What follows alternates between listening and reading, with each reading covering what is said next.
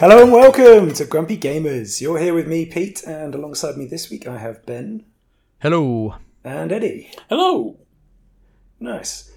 And as usual, we will be going through a bit of the news, the new releases, a bit of what we've been playing, which includes Sonic Frontiers and God of War Ragnarok. Thank you, Ben. The big ones, eh? Yeah. That's a game the discussion right there. Well, it's the start of the big... November is just stacked full of games. It's fucking insane. I can't remember a month in gaming, not even February this year, February, March, compares to this, I think. This really? is massive, I think. Just so many things. I'm not sure I agree with you, but I accept. Well, it's not for you, Pete, but it's not for me. For someone like myself, you got Sonic, God of War, we got Pokemon, we got Warzone, Football Manager, like. There's just so much stuff. I love how Football Manager's wedged in there. I like that. Yeah, just got to get it in the end there. Got to get it in. Gotta get the same game every week. Yes. Absolutely, buddy. And I will pay 2,000 of hours of it. So yeah, that is a fair point. And our feature this week is on the Nintendo Indie Direct that was on the 9th, wasn't it? I think it was late last week. No, it was Wednesday. It's a couple of days ago. Okay, right, fair. Yeah. Oh, yeah, no, you're right, Pete. That I've lost all track of days. No, it was last Wednesday. You see, so the 9th makes sense. There you go. Right. Wednesday a couple days ago. Ben. Yeah, I thought... Did you think it was Friday? Days lose all meaning for me, Eddie. They lose all meaning. The best bit about this is we're recording late. We're recording a day later than normal. I don't work a normal work schedule, so forgive me. Just all... The days of the week have just blurred into one for Ben. Absolutely. It's one long weekend, baby. He's spent so much time playing Sonic and God of War that time has lost all meaning. Oh, man. This week, I have smashed the game. I've played so much. It's like a proper fucking... I've spent more time playing games than working. Okay. Awesome. I think that says more about something else. Maybe it does. Oh, well, should we get on to real news as opposed to personal life news then? Yes, let's do that. So the quick news, as we just said, Warzone 2.0 and DMZ. The event for that, showing them off for the first time with streamers, was held last week. I don't know if you caught any of that, Eddie, or you've caught up on videos afterwards, but I watched the event and it was... I don't think it was very good. I don't think it showed off I think the games are fine. Don't get me wrong. I think Warzone looks great and all that kind of stuff. I think Activision using the streamers, inviting them in to show it off, is in theory a good idea, but it didn't seem like they briefed them at all, and they gave them no time to practice settings. It was a bit of a clusterfuck, I thought. Yeah, but why didn't they? I said this to you, didn't I, Ben, after watching some of the videos. Why didn't they just spend 20 minutes prepping them? Explaining what the game modes are and stuff. No fucking idea. You got some streamers there. I mean, they flew all the way to LA, didn't they? Yeah, absolutely. And especially DMZ, which is a new mode, which is looter extraction type shooter instead on the Warzone map.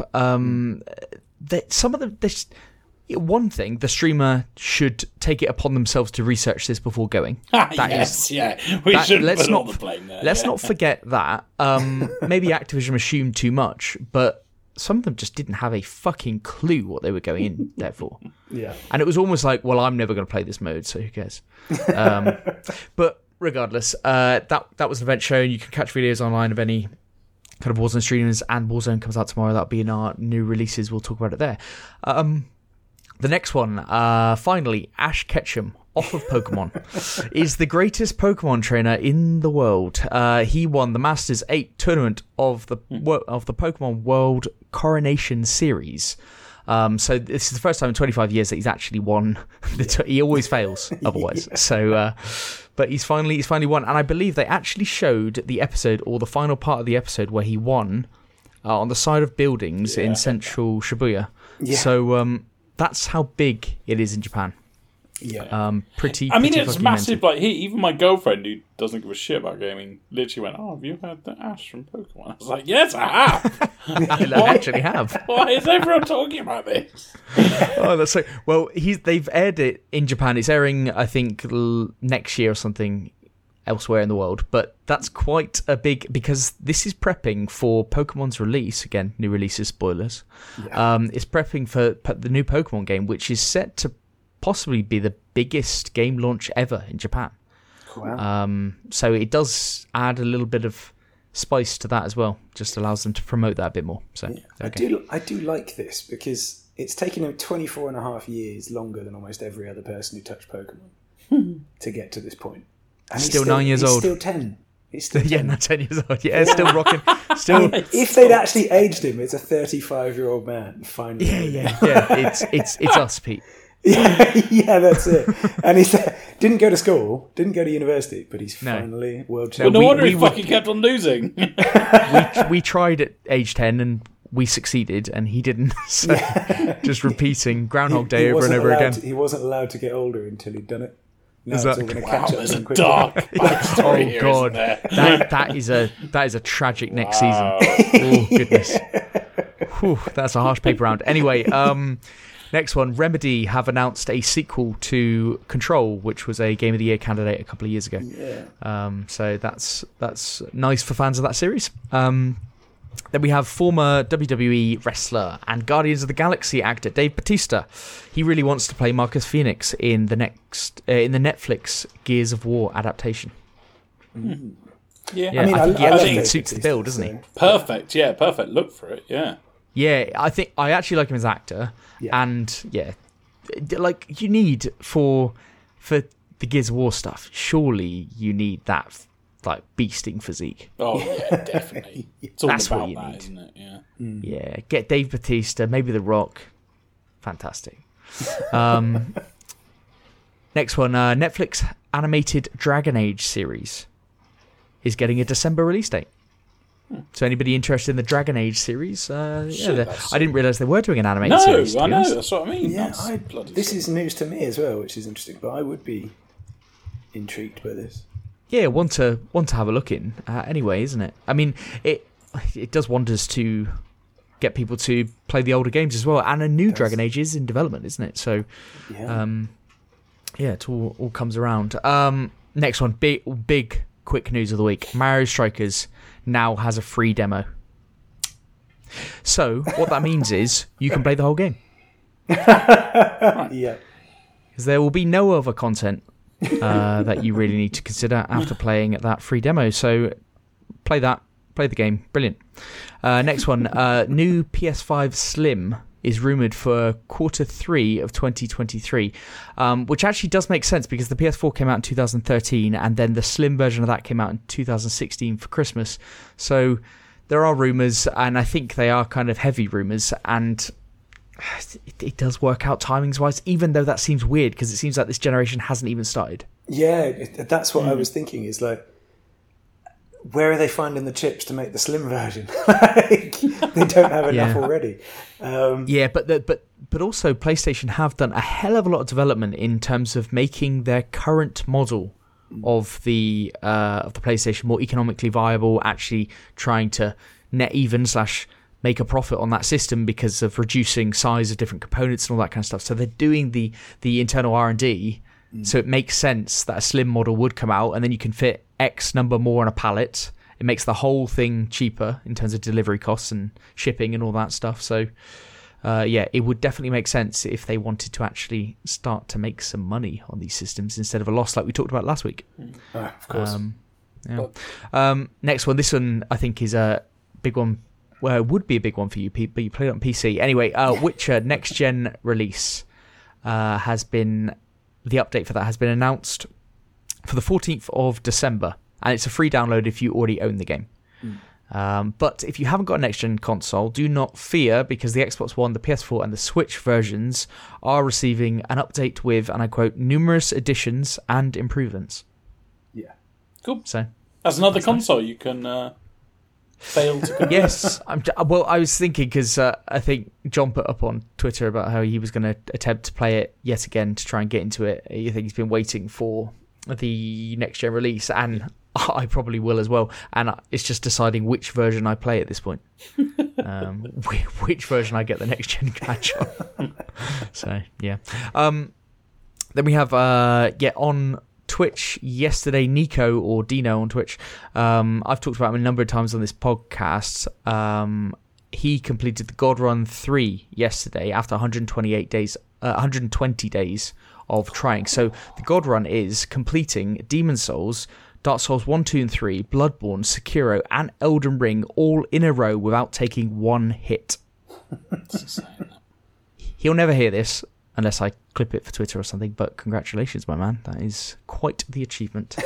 That is you have to want to achieve it, mustn't you? He's a professional. It is his his niche, but he is a streamer. That's his job, and he streams he has 1 day off a week, I think, and 120 days. That's why I'm reading that. You're not really struggling with that zero there, Ben. It's not good. 120 days, but actually, that is the quickest time because the God Run.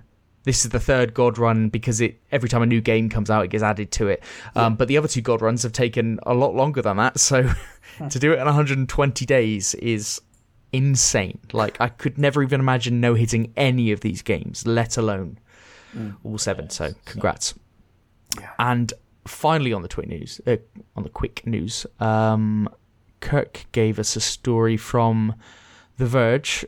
Phil Spencer confirmed in an interview that he is open to a longer-term commitment that Sony would be comfortable with regarding Call of Duty.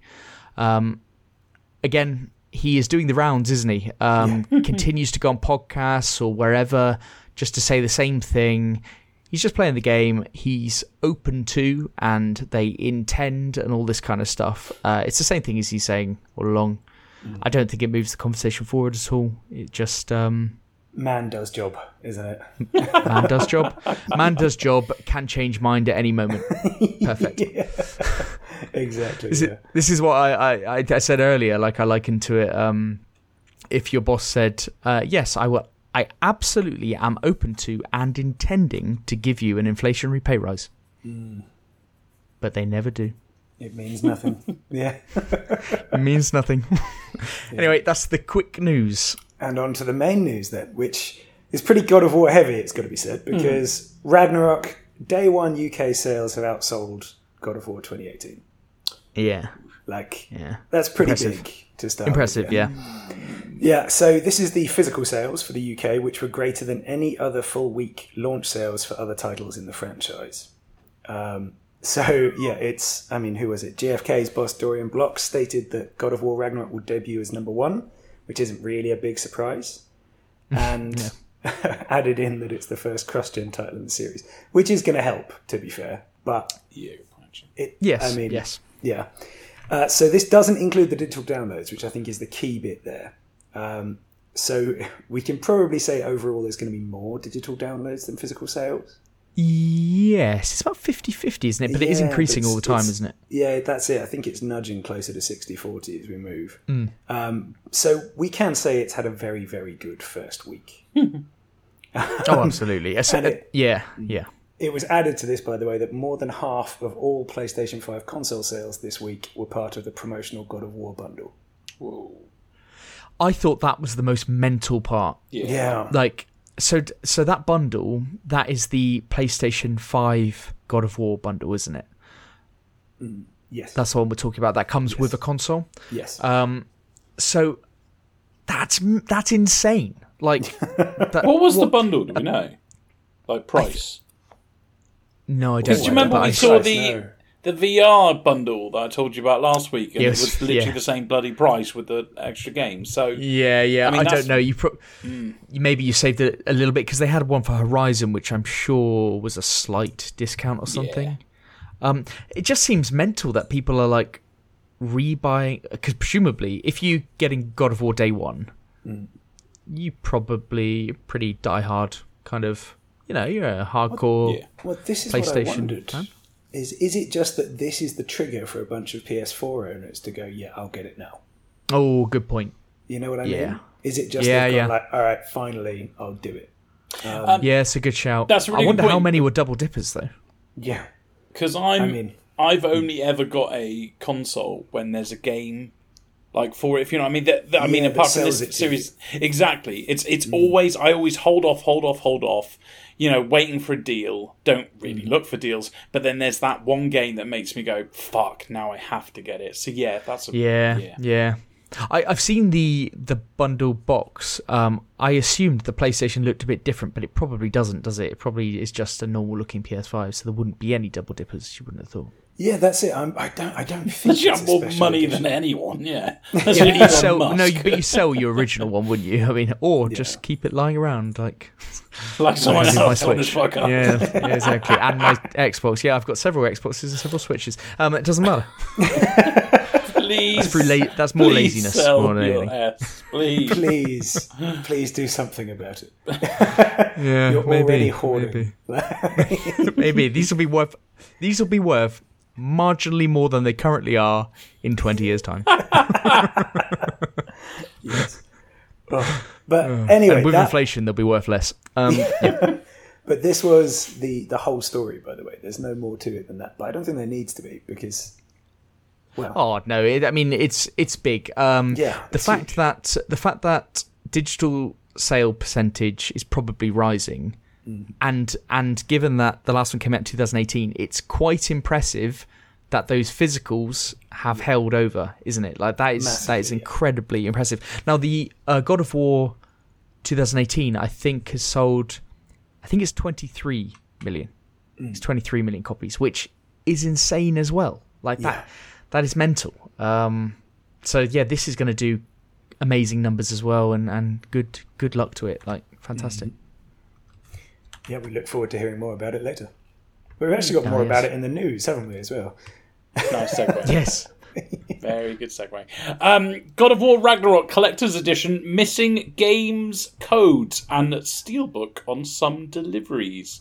Got to have some negative news, don't you? Along with the good. God of War's Ragnarok $200 Collector's Edition comes in a gold embossed box with a 16-inch replica of Norse god Thor's hammer. Pete, what's Thor's hammer called? Mjolnir. Is that Pete? That was fucking brilliant. It's like you're from fucking Odyssey. That's incredible. A set of engraved dwarven dice, downloadable cosmetics, and more. That and more ideally will suck out some of the sting if you, like other buyers have reported, open up your $200 box and realise that it's not only is there no steelbook display case, but there's no game code either. Basically, there's been quite a few recorded issues of it. Sony, on a lot of occasions, and this has been posted by people, are blaming retailers and saying you need to go to your retailer, blah, blah, blah. And then, again, people have posted the replies from the retailers, and the retailers are going, no, you need to contact Sony. So yeah, while Sony and its retailers chase each other in circles, Ragnarok director Cory Barlog is apparently taking it into his own hands. He's posted on Twitter to someone's messages, did you ever get a response or code yet? And then the person says basically no, and then he actually gives them a code. And this has happened a few times. Don't get me wrong, people are still upset and they're posting things like Sony need to get off their arse and help me, because I mean the director can't do it all. But yeah, I mean, first of all, it's very upsetting that there's loads of cases that have been said about. Obviously, it's really cool that Corey's kind of getting involved and trying to help out as much as possible. Probably because he doesn't want this to be a big thing. Yes, you don't want it to overshadow, do you? Exactly. That's the problem with these game launches. All it takes is something silly. I mean, we all know the Fallout 76 stupid duffel bag thing. I mean, it was a shit game anyway, so you can't really. But and the cheap crap duffel bags did not go well, did they? Yeah. They didn't go down well when it was a shit game as well. Yeah, shit game, shit. Oh, just shit. Just everything shit. With this one, there's quite a few bits, because I heard about the Sony responses. The main thing was things go wrong. Like sometimes things don't get included and all that, bad batches, all that kind of stuff. So that can happen. I don't think anybody's saying like that shouldn't happen. Like it will. It's human error and all that kind of stuff. It's Sony's initial response was their standard, we'll get back to you within 5 to 7 business days. Yes, yeah, that was posted a lot. I'm sorry, I've spent $200, and this is $200. That's what's most mad about this. In Black Friday, you can get a Series S for $250. Yeah. Ooh, nice. Yeah. And this is $200. Now these are your fans who love it so much that they are spending $200 on a collector's edition. Sony should almost have a team ready to take to action any requests that come in around it. Like that should be, they should have a few people on standby to be dealing with this. Now, it might not be as widespread as we think, but I do actually know of a streamer who unboxed live on... Oh, no. Yeah, live on thing. And she said just before when she opened it and she couldn't find it, she was like, about to get real salty. And you can't. What are we missing? It, can you? Oh, what are we missing? Yeah. So it's crazy, but amazing work by Cory Barlog. That's cool. I know, that's really cool. Yeah, I like that. For him to actually take the time to get involved, even if it's a couple of people, just great. These are your big fans. Work. Absolutely, big fans. Yeah, even if it is probably out of pure panic. Also, we don't know how widespread this is, but Sony keep getting kind of blasted in the media for different things, don't they? They can't do anything well when it's PR. No. I do like that they immediately just went, well, it's the retailer's fault. That's a great place to start with. Yeah, it's not great when you're getting the people who spent $200 to go chasing things around. Yes. Sony retailer back to Sony, then worried they're not going to get response. All this kind of stuff. How do you prove that it's not there? All this kind of nonsense. So. Yeah, what a shame.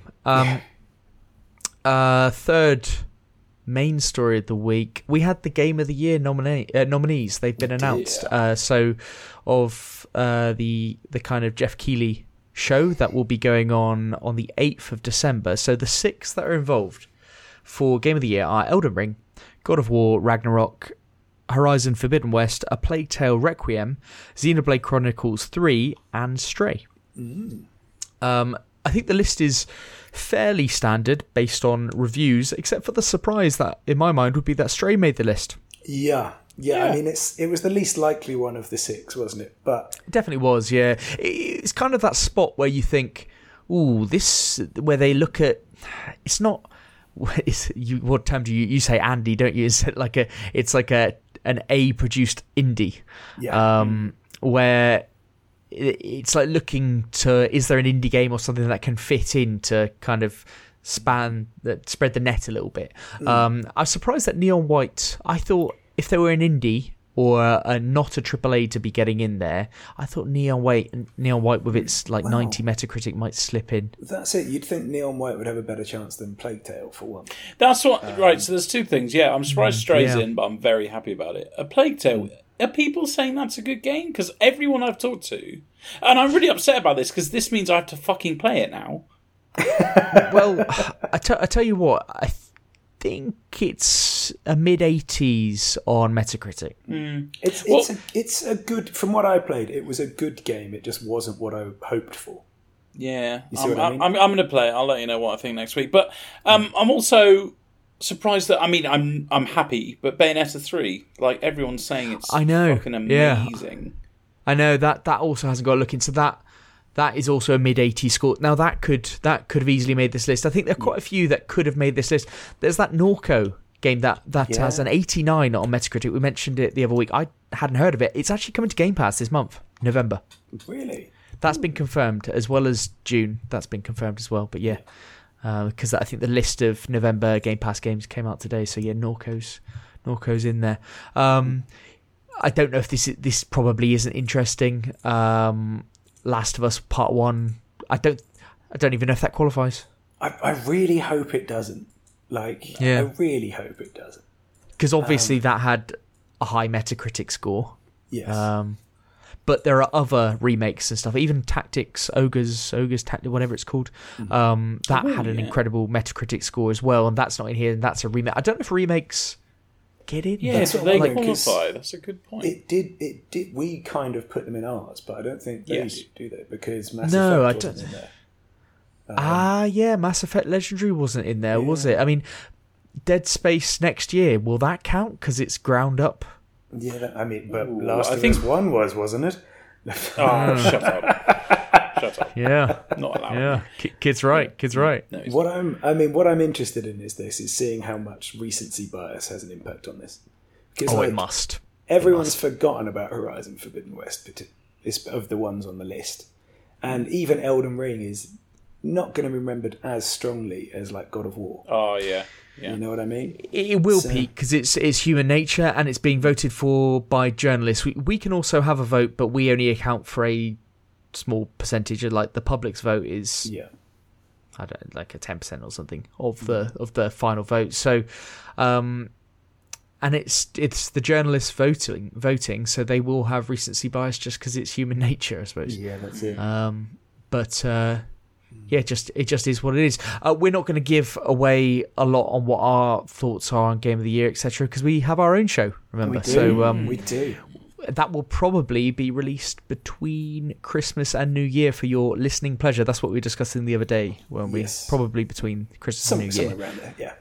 Yeah, and we did mention it last week, but formally say it this week, that Christopher Love, a.k.a. Deadbeat Punk, a.k.a. the host of the popular podcast WTF DYW, or What the Fuck Do You Want, will be joining us for the antics of the Game of the Year show as well, so we look forward to that one.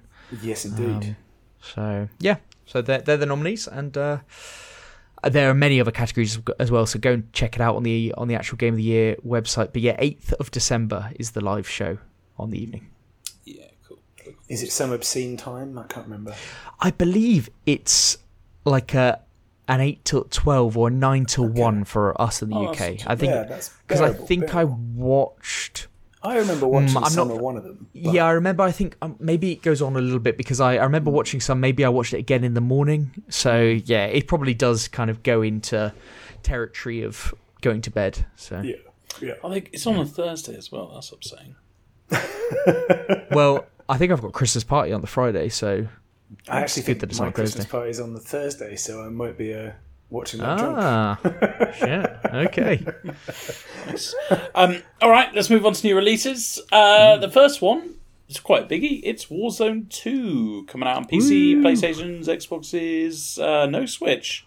There you go, Ben. How do you feel about that? It's not. I feel fine about it because everyone knows it's not coming to Switch, so it's not new news. This kind of just cements that. The Switch. I feel absolutely fine about console. It, Eddie, 100%. I feel great about it. If anything, I celebrate it. Coming out November 16th. So today, if you're listening yesterday, it's Warzone. It's got the DMZ mode as well. Ben, is that what it's called?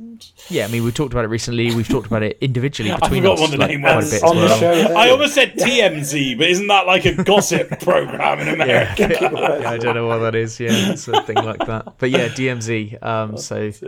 It's a good day, and the Battle Pass will be coming out as well. So yeah. I'm going to be chucking loads of hours into the DMZ mode, and I think we're going to, on Friday night, Ben, we're going to have a little, if all the loading and fucking downloading and all the servers are all working on Friday, we're going to try and play it all together, which will be... Yeah, so officially hours after it is. It officially launches 6 p.m. in the UK on the 16th, so on Wednesday, 6 p.m.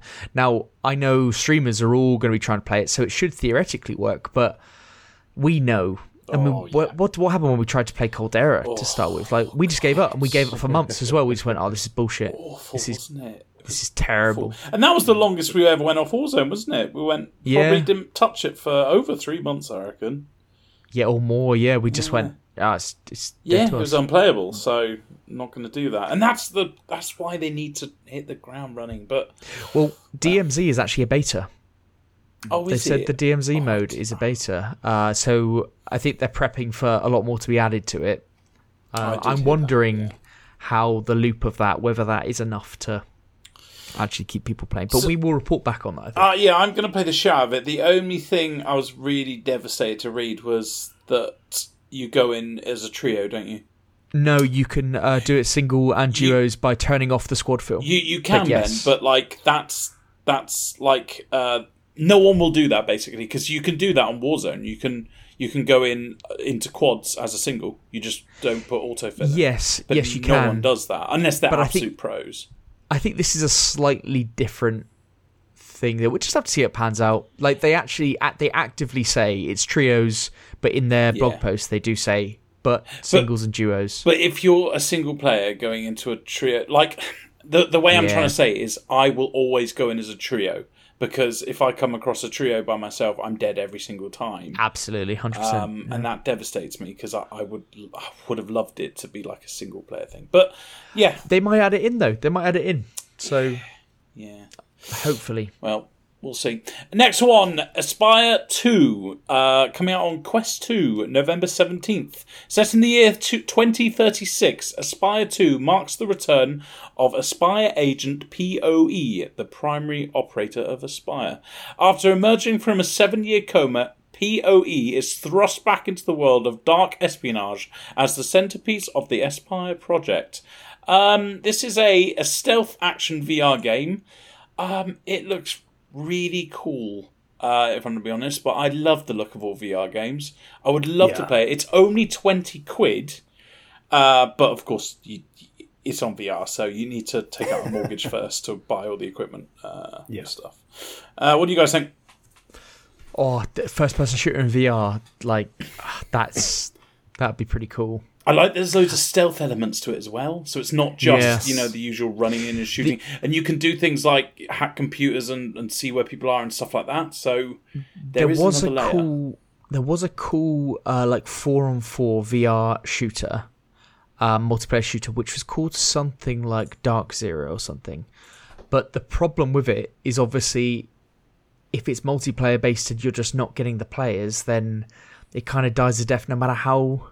Yeah. Kind of, it's a niche market, isn't it? So very. Like, it would be cool though, wouldn't it? Would be really cool. Love it. Yeah, absolutely love to play this, but it's not happening with the price tag. Next one, Frozen Flame, coming out just on PC, November 17th. A challenging exploration and survival adventure set in the dying world of dragons. Only those who harness the power of Frozen Flame have the means to survive the harsh conditions of the realm and able to muster the strength to cleanse it for good. I'm glad I said cleanse, because I saw clean, and I was going to go cleans. I soldiered through. There's a third person, a little cartoon graphics. It's very bright. There's all the usual stuff that you can do on these kind of games, like the crafting and upgrading and stuff like that. There are special abilities and special enemies, though. It looks pretty standard. What do you guys think? I think your last sentence hit the nail on the head for me a bit. 100%. 100%. I thought exactly the same. Yeah. Yeah. Doesn't look like it's going to set the world alight in any way. No, it's a packed genre, so yes, absolutely. You're in trouble. All right, let's move on to Game of the Year. Goat Simulator 3, coming out PC, PlayStations and Xbox. Next gen only, apparently. November 17th. Pilgor's back! See that? It's got like 4 A's for our listeners. I'm not just getting excited.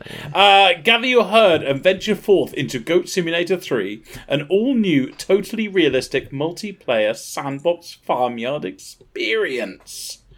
So those of you, I'll just read out some key features. Key feature number 1. This is from their website. You can be a goat. Yeah. Yep. That's a key feature. This time we actually hired game designers and we're told they've added an okay amount of content, events, NPCs to mess with, physics, status effects, collectibles, Easter eggs, lies, betrayal and heartbreak. They've added minigames too, lots of minigames, 7 to be precise.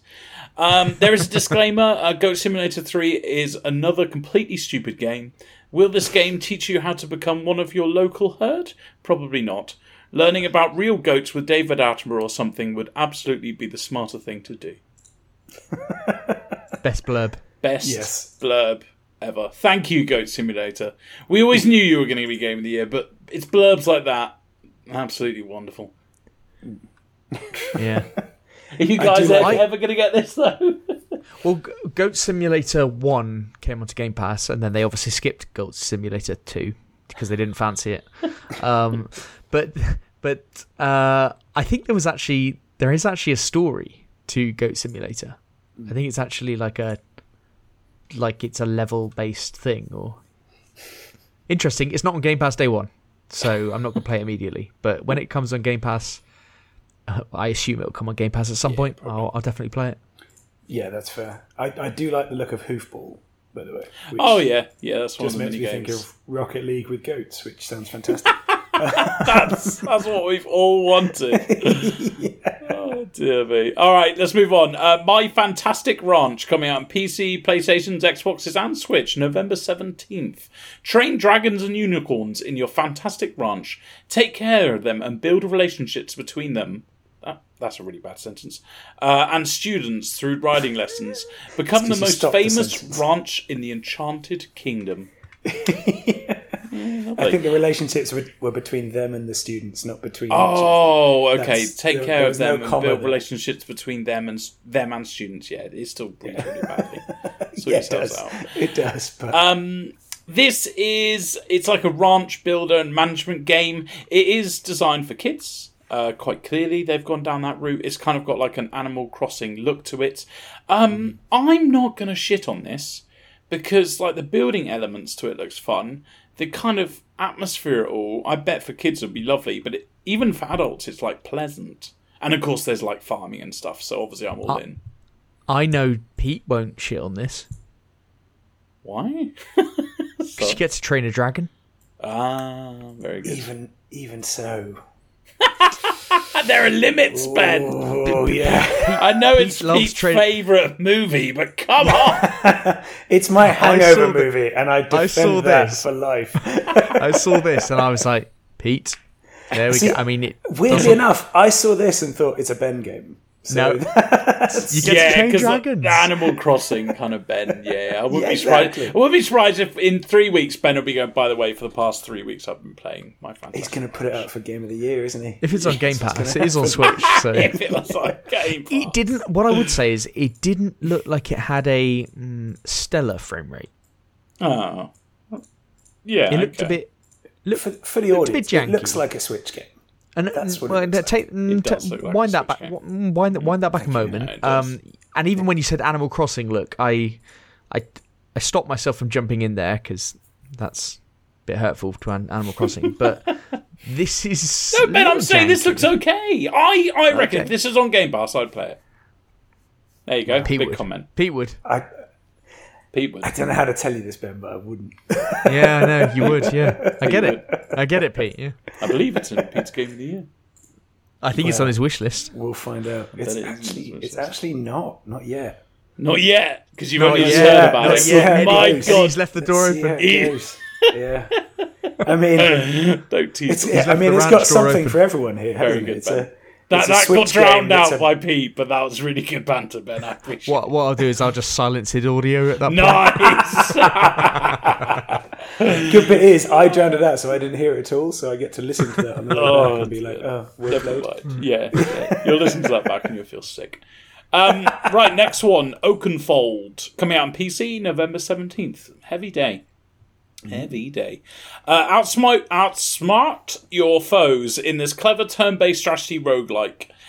Utilise the unique Time Scrubber (TM) mechanic to discover the optimal solution. Just never forget, every step matters. Just so you know, Time Scrubber (TM) is a freely usable undo and redo system. So it's just a fucking undo button. It's a basic turn-based roguelike game. It looks okay. The animations are really quite fucking simple, which is a bit of a shame. You would have thought they would have put some effort into it. But I guess the tactics element to it could be fun. What do you guys think? Pete, I'm looking at you here. Do you think this is okay? I don't. Fuck's sake. This is one of those games that is in a packed genre and will just disappear. Isn't it? Yeah, it is. And there's much better ones, much better looking ones, much deeper ones. So yeah, I agree. But my one point here would be, have they called it Time Scrubber TM? Or have they trademarked the Time Scrubber system? I think because if they've trademarked it, they really believe in that system. They fucking believe in that system. Yeah. They must be fucking good. Or if they've just called it Time Scrubber TM, I salute them because they've made me ask the question and made me come to the conclusion that it must be fucking good. I don't think so. They've got the little TM next to it every single time in all the descriptions and everything. So, like, I think they've actually trademarked it. So, must be good, guys. They believe in it. It's a fucking undo button. It's an undo button, people. No, but they were able to trademark it. So, hey, must be quite unique. Yeah, me. Watch out, Microsoft Word. You're going to have your undo button taken away. Star Sand, coming out on PlayStation's Xbox's November 17th. Star Sand is a mystical survival game set among the dunes of an arcane desert. An open world full of danger, vast environments, and mysterious happenings await you. Explore, hunt, craft, build, and survive. I feel like all these survival games end with a combination of 5 words. Like, explore, hunt, craft, build. Craft, build will always be there. Explore will probably be there. And survival will probably be there, yeah. It's unbelievable. Be better. This looks frighteningly like Conan. In fact, when I looked at gameplay, I thought, is this the first hour of Conan? But it's not. Unless they just copied it from Conan. It has... No, I've looked, and it has nothing extra that Conan or Ark don't already do. It's a shame because I think this looks quite nice, and I love these kind of games. But but what I sorry, you go, Pete. You go, Pete. I was just going to say it's been out for a year on PC. This one, and it's very positive. Positive reviews, especially recently. They're very positive. I think it was early access before. It's still in early access on PC. Okay, fair enough. Yep. But yeah, to me, it just looks like Conan gameplay in a sort of medieval Dune. If you know what I mean, like they're clearly channeling Dune. Yes. Yeah. But my main thing about looking at this was like, what is driving you to play this game? Like what is the point of this? I'm looking at this and I'm going, well, what's the cool loop? What's the cool thing? That I'm on sand. I think there's absolutely no cool loop, and that's what will make this game a flop. But I do know people who play, your Arks, your Conans, and they Nothing are wrong with that. Nothing wrong with it. No, absolutely not. I've played fucking thousands of hours of bloody Ark and probably a couple hundred of Conan, but it's just. People are looking for their next one to all jump online with their mates to play. So, but I feel like they need something extra. Yeah, the trailer or the original video that I watched for this was just showing a shitload of sand. Okay, and then he threw a spear at just one fucking animal or something. I was like, what the fuck is this? It? What's the hook here? I do wonder though, Ben, if they put it in snow, you'd have been all in, wouldn't you? Oh yeah, fucking all in, man. Different climates. Yeah, but they didn't. They didn't. So for all the people who like hot places, that's their thing. Who are those people? Sounds irritating. I will say that quote Anakin. I will say that the producers, Toplitz Productions, they actually they funded Medieval Dynasty, which, as you know, is a fucking amazing game. They never miss. I mean, I wouldn't go that far. They've got some other games too. But I've only heard about one. Pete. That's 100% record. All right, I'll tell you another one that I know you'll love, Ben. Lumberjacks Dynasty. Fantastic. See, I considered mentioning that one and went with the Unicorn Princess instead, which is also in the list. Well, Ben, well, actually, I liked My Fantastic Ranch. So there you go. All right, cool. Let's move on. The Dark Pictures Anthology, The Devil in Me, coming out on PC, PlayStation's Xbox's November 18th. A group of documentary filmmakers receive a mysterious call inviting them to a modern-day replica of serial killer H.H. Holmes' murder castle. But on arrival, they soon discover they're being watched and even manipulated, and suddenly there is much more at stake than just their ratings. It's a cinematic horror game. It's multiplayer. It says share your story online with a friend or aim for safety in numbers through the offline 5-player Pass the Pad mode. Oh, so you get to vote on what to do. Yes. Yeah, I quite like that. In fact, I'm actually looking for a new game to play with my girlfriend just to kind of... And I'm looking for one of these kind of games. I mean, these are good for that. They are good for that. And they are at a reduced price as well. They don't come out full price. They come out about 30 quid. I played the last one, didn't I? House of Ashes. Yeah, you did. This one's 35, but that's obviously pre-purchased. So, but it is made by Supermassive, who are these are the games that they are. They're really good at. They're super massively good at it. So, although I didn't really like The Quarry, nor did you, Pete. I think mostly. So they do miss sometimes. It must be said they aren't my type of games anyway. I quite like them. I quite enjoy them. Yeah, I know you do. They're not really my type of thing, but I can see why people appreciate it. The thing is, it peaked at Until Dawn for me with them and never quite hit those heights. But House of Ashes is okay. Quite enjoyed it. Okay. Move on. Heidelberg 1693 coming out on PlayStations, Xboxes and Switch November 18th. Black Magic in the Age of Pike and Shot. Reload your musket after every blast in Heidelberg 1693, a challenging 2D action-adventure set in a dark, twisted vision of Germany in the late 17th century. This game looks like it was made in 1693. It's a 2D... very nice. Yeah, see what I did that? 2D, it's like I'm going to go as far back and say 1980s game look. With 2D 1980s game mechanics as well. This is the kind of game that I would rant on and say it's unforgivable that these games... Oh, you're all in on this game, I take it then, yeah. Let's see. At least it's, you know what, it's £11. It's been out a year on PC, so... Oh, what's its ratings on PC? Is it positive with only 40 reviews. Oh, big time. Big time. Big time. But I mean, it's getting a console release, so hey, that's more than Unicorn Princess, which only has 25. So that's only. Why are you on the Steam page for Unicorn Princess? Because I had to look at it up. Because he thought maybe you could train dragons. Yes, maybe I could train unicorns. He had to make sure there was no dragon training in it before he canned it. Oh, fuck my life. Do either of you like this? I mean, the only thing I'll say about it is it looks like the guys from the Empire and Warhammer. Okay. You know what I mean? But, yes, the hats and the trousers. Yeah, everything about it is like adding in black magic as well is what made me think that. But I don't really think 2D side-scrolling is the way to live out that idea if you wanted to. Yeah, and it looks proper crappy graphics as well. Yeah. All right, let's move on to Pokemon Scarlet and Violet, coming out on Switch November 18th. Pokemon Scarlet and Pokemon Violet are the first open-world RPGs in the Pokemon series.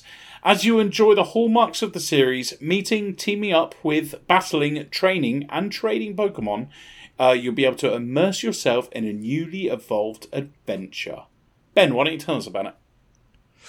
Well, it's going to look shit, the frame rate is going to be absolutely fucking garbage, and it's going to have no voice acting, but I'm going to play the shit out of it. And I'm going to pay full price.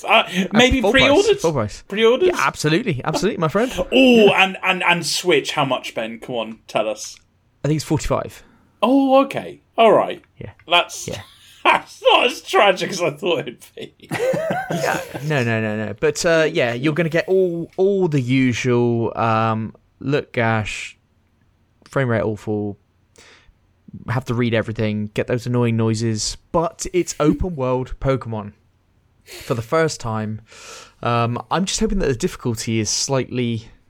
Because that's where they've been in the last couple of Pokemon games. The difficulty has just been so easy, and it's just annoyingly so. You have to just make your own kind of adventure with it. It's going to be harder. I just like a little bit. I mean, Pokemon games are great because you can make it as hard as you want, I suppose, by enforcing your own rules, but you shouldn't have to as much. No, just a little bit harder. I can't do that. It just loses the immersion, when you like purposely don't do something. Yeah. I think it's up to the developer to sort it out, to me. Yeah, I think there should be something that done. Anyway, but it's going to... I think this will be, as I said, shaping up to be one of, if not the biggest game release in Japan. I think this will do massive numbers. It will eclipse any of the other games that we're talking about, the Game of the Year candidates and all that kind of stuff. This will sell more than that, over and above, even if it's whatever. But I'm hoping that reviews come out and it reviews well for its open world, but I have a feeling it's going to get a bit shit over for its poor performance, because Nintendo Life released an article or something a couple of weeks ago and a video saying, like, from what they played, it isn't great performance. And it's just, we've talked about it many times, not going to go on about it too much, but the fact that this is the biggest franchise, like anime, games, all this kind of stuff in the world, and it's still a relatively small team without the massive investment in it, and they could do so much. But at least this is a progression to open world, so enjoy what we can. Okay.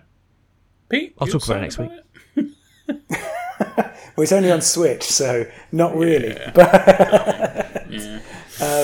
But I assumed Ben would be more hyped than he was there. So I'm really looking forward to it. This is weird, but I'm excited because, Ben, you're normally really up for the Pokemon games, and then you're always disappointed. So, dare I say, is this going to be the other way round? Yeah, I know. I'm starting to get excited. Need to push no. Come on, no voice acting. You know it's really easy to push him over the edge. Come on, calm yourself. Just think about the frame rate. Think about the frame rate.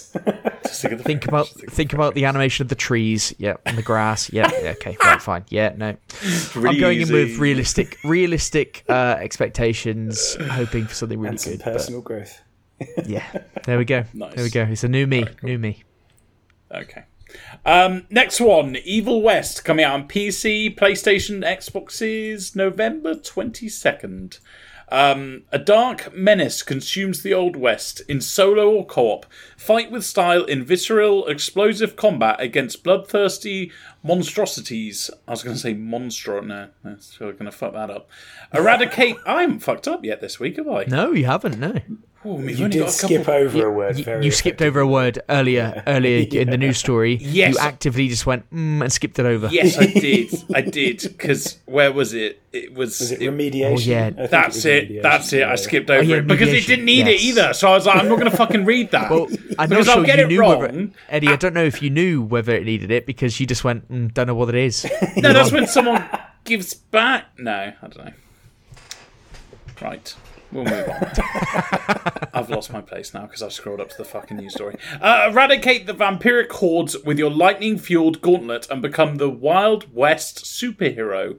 The developer is Flying Wild Hog, who did Truck to Yomi, who did like Shadow Warrior, and the publisher is Focus Entertainment, who did Plague Tale. They did SnowRunner. Ben, you liked that. Greedfall, Farming Simulator. Yeah, there's a lot of good games. Really, really good combination there. It's a third-person action-adventure game. It's cowboys versus vampires, so what else do you want? You can play co-op. It has great visuals. I really, really like the look of this. You can evolve with perps, upgradable weapons and tools. So it's obviously got that little bit extra. Dare I say, this actually looks like it could be a good game. What do you guys think? I'm on board with you, yeah. Yeah, nice. My only... it's weird that they call it the Old West, because some of the scenes look Old West and some of the scenes really don't, if you know what I mean. And I did, the moment I heard it was against vampires, I was like, I'm sure Ben's in for this at some stage. Ben likes a good vampire.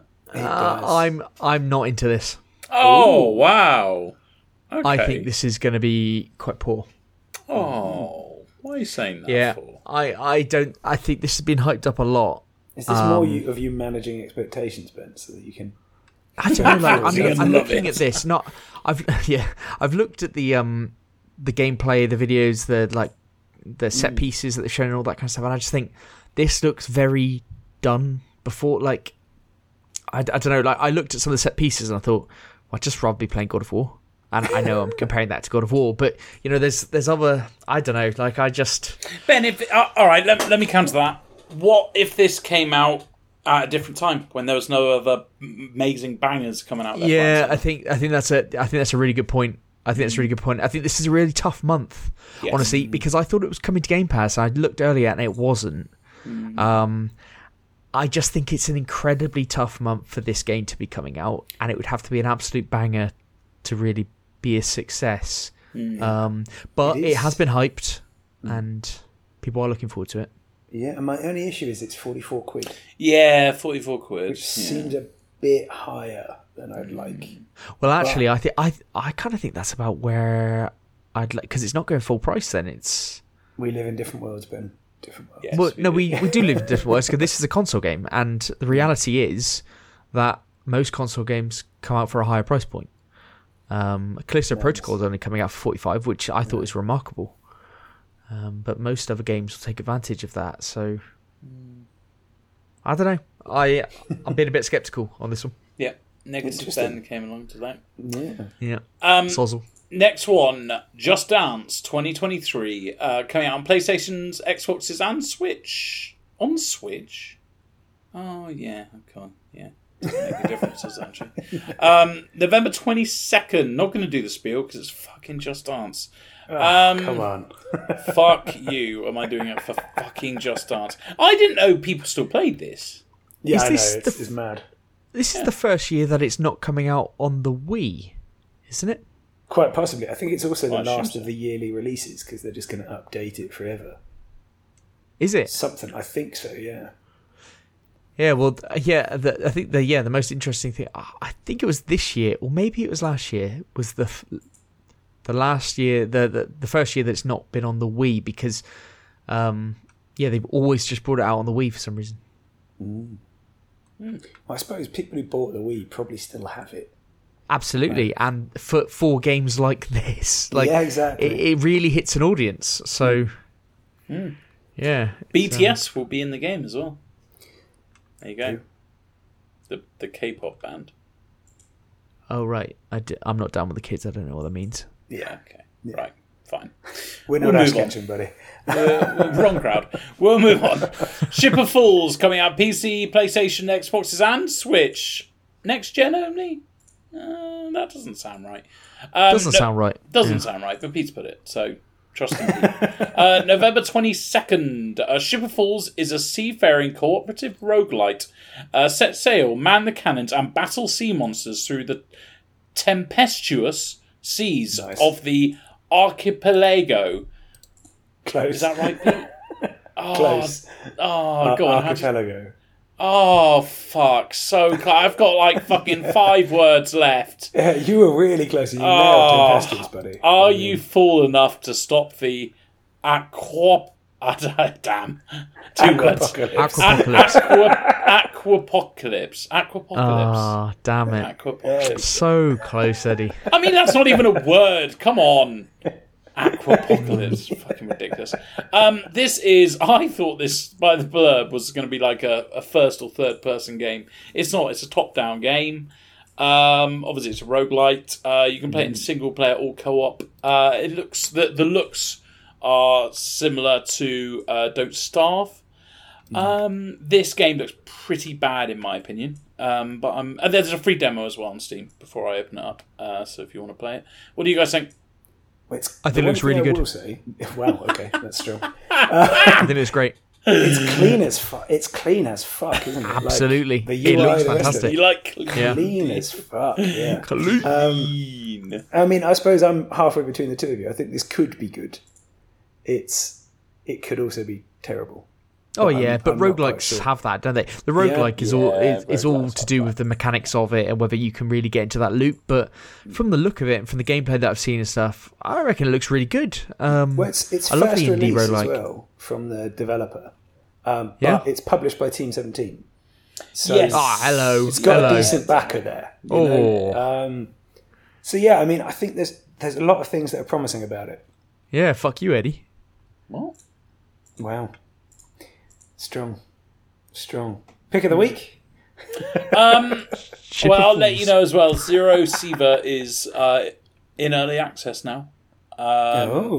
So if you want to pick that up, then you can. There's no longer a demo on Steam, unfortunately, because I wanted to play the demo to see if they sorted out that nonsense about when you go in and you just have the same stuff. How much is it, Eddie? I think it was about 20 quid, I think. Oh, is that too rich for you? Yeah. About 15 quid too rich. Yeah. Let's have a look. Zero Siva. Here we go. It's 15.29. Yeah, 15 quid. That's not too bad. That's only 10 quid too much. But I'll let you know now. I'm not going to get it because they haven't sorted out the stuff when you go in and loot and you come out. But I have gone into the notes, the old developer notes, and they have said they are working on a hardcore mode. And is that part of the hardcore mode? They haven't said that, but I bloody well assume a hardcore mode will be one of those. If you die, then you lose everything. Sort of thing. That just seems like such a weird thing they haven't put in. Like even in the bloody latest Warzone DMZ, they've got that. Exactly, it's such a like an important thing of the whole Tarkov thing. So I'm shocked that they're obviously trying to pay its respect. But yeah, they. Yes, I don't know if you just said then, because I know you said the name, but this is the 2D top-down Tarkov. Oh yeah, one isn't it? Yeah, so yeah. There you go. My pick of the week. I really want to say Evil West, but I can't because I know damn well that I'm going to play thousands and thousands of hours of Warzone 2. So it's going to be Warzone 2. I'm disgusted that it's not Goat Simulator 3. there was the banter side of me that wanted to put that one, or my Fantastic Ranch, you know. Yeah, I was disappointed that wasn't the one. I know Pete was. Pete's already playing it right now, that's why he said quiet. Yeah. But that's it for new releases. Okay. Yes, indeed. So we're on to what we've been playing, and Ben, we'll let you lead us off because you're the one playing the new games. Yeah, so I'll start with Sonic, won't I? Sonic Frontiers. So we'll talk about God of War Ragnarok in a bit. But the finale, yes, so I've played about 10 hours of Sonic Frontiers. First thing, anybody who is thinking about it or has got it, if you haven't, immediately change that to 60 frames a second. If you're playing on something that's capable of it, like I don't think the Switch version has that, but to change it, it makes it so much better. It's so much cleaner. And it's looks really nice then. This was one of the games that I have been looking forward to for a while, haven't I? Yes, absolutely. Been banging on about Sonic Frontiers. Yeah. And you know that I love to describe games in terms of other games. Yes. Go on, smash them together. Dark Souls. I mean, if you compare this to Dark Souls, I'll be fucking. It's a mixture of Dark Souls. No, very good. So Jack to Yomi. Right, it's a mixture of Mario Odyssey meets Immortals Phoenix Rising. You know that Ubisoft game that was like Breath of the Wild? Yeah. Meets Neon White.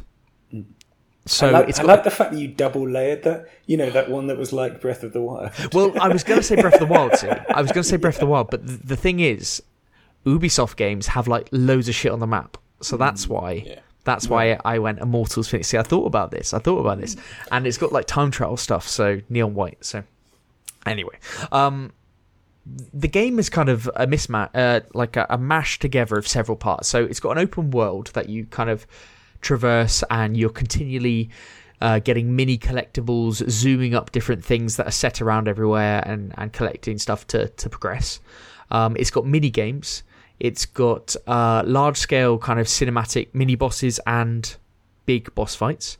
And it's got vaults, which are basically the Sonic levels, where they're classic levels, but they take you into cyberspace and you do the Sonic levels.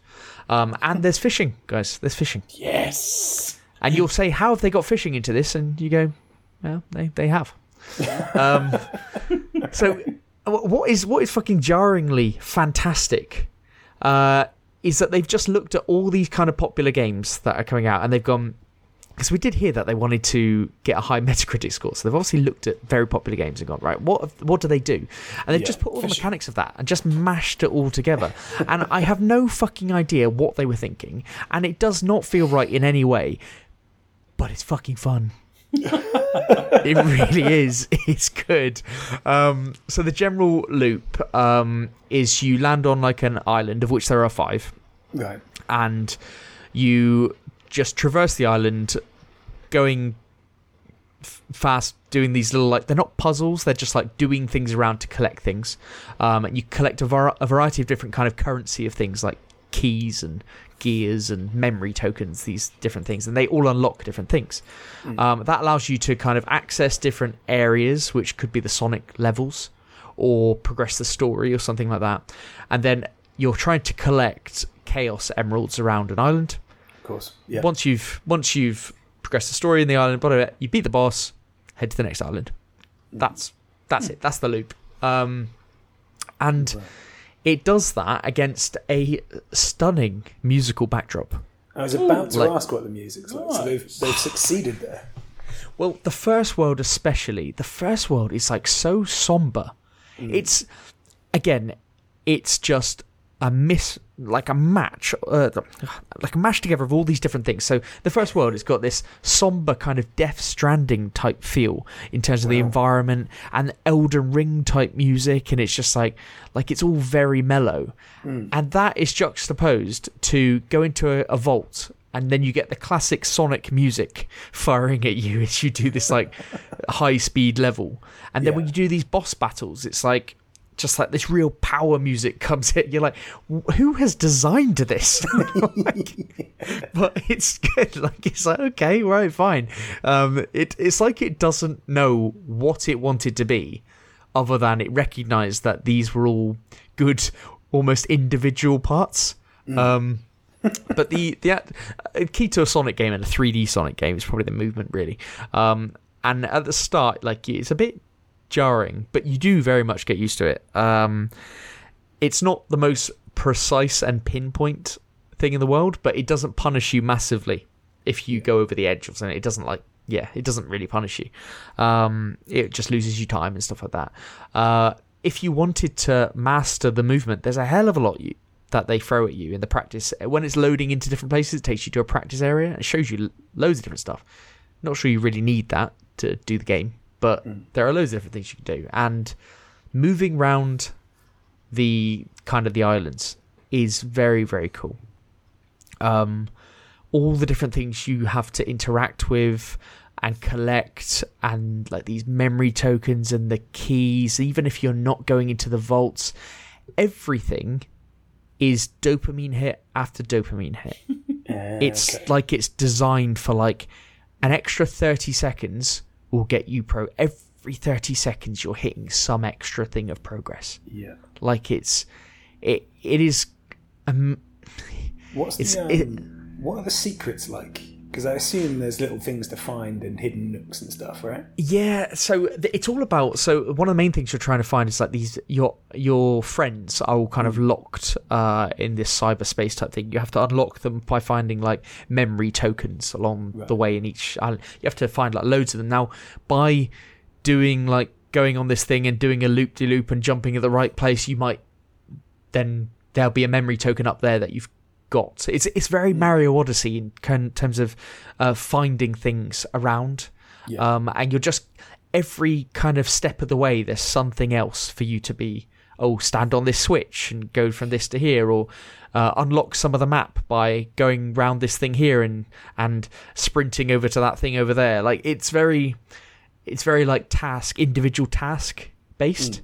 But they're all very small individual tasks, and it's all very Sonic. Like rails are everywhere, like speed boosts are everywhere, and it's really good at getting you to traverse around the world and getting thrown around in loads of different directions and just it's just very cool in how it does it. Like the actual design of the levels is very, very impressive. What they've put together, and for that reason, it feels so pick up and play, because it is like progression every moment. I could put it on, and within 30 seconds, I could have done something that is slightly more than I had before. It's quite great, and it's got combat in it. It's relatively simple, but it's very effective. You're like circling enemies with your dash. You're generally attacking with only a couple of buttons or one main button, and then doing some combo skills that you kind of unlock, because you are unlocking skills for Sonic, and you're also upgrading his attack, his defense, the speed he can go, and the ring capacity that he's got from level 1 to 100. So it's like Elden Ring type thing. And it's but by collecting things along the land, you can then go and level up his thing. Now, because it's 1 to 100, when you level something up, it doesn't feel very material. But this game is all about micro progression. It's like just every little thing is just something more. And then you'll go fishing, and that will collect you loads of these different tokens, which you can spend to upgrade Sonic and stuff. And you're like, wow, everything you're doing is something which is perceived to be meaningful. Even the fishing. Even the fishing. They even turned the fishing into something which actually let me level up Sonic loads more. Or if you're struggling to get keys or whatever, like, you can buy keys through the fishing, through the stuff that you earn and stuff. Just like how they've done it. Like, even the individual Sonic levels, so when you go to cyberspace, they are quite short, but you get challenged. There's like 5 keys that you can earn each time, and that will be finish within a certain time and get an S rank, finish with over a certain number of rings, collect all the red coins on the level, like that type of thing, like little tasks. And so you can just repeatedly do it again and again and again to try and get all the keys.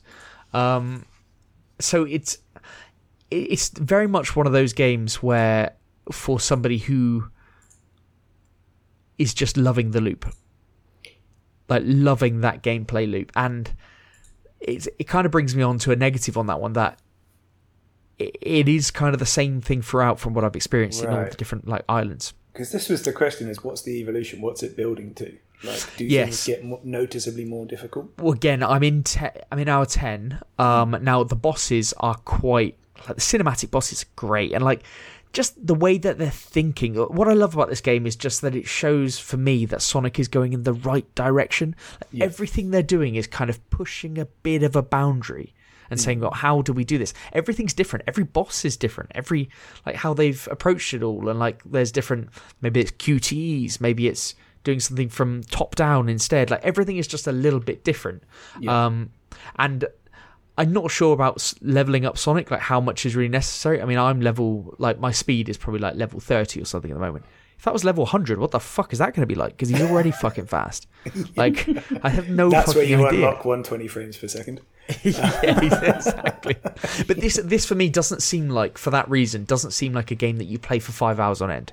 And I certainly haven't, but it seems very much like an hour or two. It's a pick up and play type game. I love it for that. And if you don't like that loop, then obviously there's something wrong with you, because it is just continuous dopamine hits.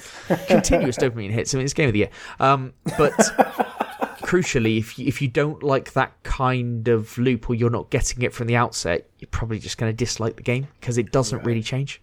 Yeah. As far as I can see, it doesn't really change. So if you don't like dopamine, you won't enjoy it. If you're not into dopamine, then don't even bother. Don't even bother. The one thing that has been pointed out a lot is the pop-in on this game. So I'm playing on PS5. The performance is fine. The actual performance of the game, I'm finding like frame rates, all that kind of stuff. I'm not noticing anything wrong in that regard.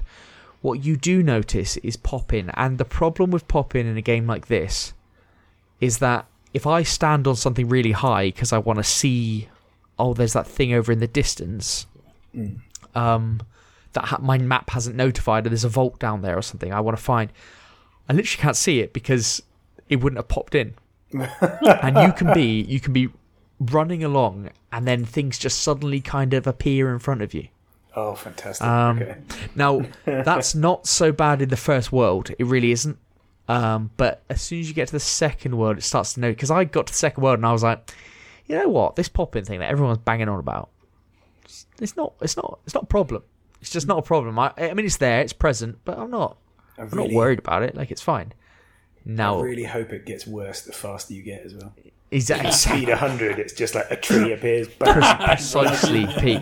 Yeah. That is the worry with it. That is real.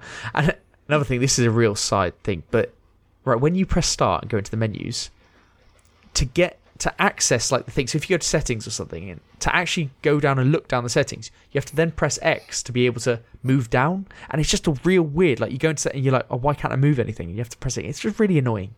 It's really annoying. Yeah. I get them to change that immediately. But overall, from what I've played, 10 hours, and I think it's great. I love it. Honestly, the worlds are cool. The shifting to the open world, back to the vaults, and that's at the old school Sonic levels, to the fishing. It's a fucking mess. But wow. I love it. I think it's great. It's a glorious mess. Yeah. It's a glorious fucking mess. And I think the key at the moment for me is this is a great game to be playing in and amongst these other games. Yes, it's almost good timing, really. Yeah, it's really good, isn't it? Yeah, it is, and I've been playing it on the Steam Deck through Remote Play as well. So it's great on the sofa. Works really well with the controls there. Yeah, it's really enjoying it. Really enjoying it. So anybody who's on the fence, yeah, if you like the sound of that loop, then how long do you think it's going to be? I think it's about 25 hours. Healthy, yeah. I think it's about 25 hours. Yeah, I think you get a lot of content out of it. As I said, there are 5 worlds, and yeah, it does have a story. It's very basic, but it does have a story as it works through. But yeah, palate cleanser, and I think Sonic fans will really like this, and I think the progression and where it's going to head after this is quite promising. Excellent. Ideal. Well, we'll obviously come back to you shortly for your other game. But I mean, I did tell a bit of a lie at the beginning there, because I actually have been playing a new game. A game that's so new, I've only managed to play about half an hour. Because it came out today, which is Pentiment. Yeah, lovely. Yeah, I knew you were going to play this. Yeah, now I'm not Kirk, so I'm not going to judge it off half an hour. Oh, good, yeah. Thank God. But, yeah, I know. But I will say it's very promising so far. Really? Yeah, it started out with a bit of an annoyance because it had a nice little 2-minute credit roll at the beginning. I don't like a beginning credit roll in anything, but it did that. But so far, what I've done at this point, which is very little, was really enjoyable. And much like other games of this type, and I mean, immediately it reminds me of things like West of Loathing. The writing's really good. It's really interesting. And you seem to have quite a lot of choices to give you different outcomes. Even just setting up your backstory and all that sort of thing. There's a lot of completely separate choices. You'll have like 3 or 4 options 4 or 5 times within the first half hour. So it's like, okay, there's quite a lot of variety going on here. Well, you can tell this is Obsidian then from the outset. Exactly, yeah, that's what it's thinking, which, yeah, I think it's going to go well. And all I'd say is expect a lot more updates next week. Yeah, I'm really looking forward to what you say about this, because it's got an 86 on Metacritic. I know IGN gave it a 10 out of 10 masterpiece. Yeah, they did, didn't they? Yeah, looking forward to what you... IGN. Yeah, looking forward to what you think of that one, because I think it's kind of right up your street with the kind of what it's basing itself on. Definitely. I did think instantly Eddie would never play this because there's a lot of reading. Oh, and myself, yeah. Yeah, well, I assumed you wouldn't anyway. But... I mean, it's only reading, isn't it? For the most part. It's the whole game. It's a lot of But it is voice acted, right? Oh, no, it's not. No, it's not, actually. It's not voice acted. No, it's not. Okay. Fair. Yeah. Ben's out. I'm out. Ben was already out. There's reading involved. I don't read in my leisure time. Come on. If I wanted to read, I'd read a fucking book. And he wouldn't read a book. No, absolutely not. He never wanted to read. Right, I'll go next. I've been playing Tunic. It came out in March this year, for those of you who don't know. Loads of people are saying Game of the Year contenders for certain... I mean, some are saying for Game of the Year contender outright, but a lot of other people have had it in other categories and whatnot. So I thought I have to play it. Kirk said that he's got it as his Game of the Year. Well, he said Game of the Year at the time when he played it. So I mean, he's only played one game, hasn't he? So it has to be his Game of the Year. Yeah, I'm trying to think of another. No, he hasn't played any of them. Yeah. That's it. Was there a COD racing campaign game this year? I don't know. Rocket League Season 25? Yeah, can you put that in your Game of the Year? Yeah, okay. All right, we're ripping on Kirk a bit. And I mean, to be fair, it is in the lineup for the Game Awards under Indies. Nice. And I think debut Indies, I think there's a separate category this year. Lovely. Brilliant. Yeah. There you go. I vote for that. But yeah, for now, we're going to have to deal with Tunic. It's... for those of you who don't know, I don't know, it's just it's a computer game. There you go. Wow, giving it a lot there. That's nice.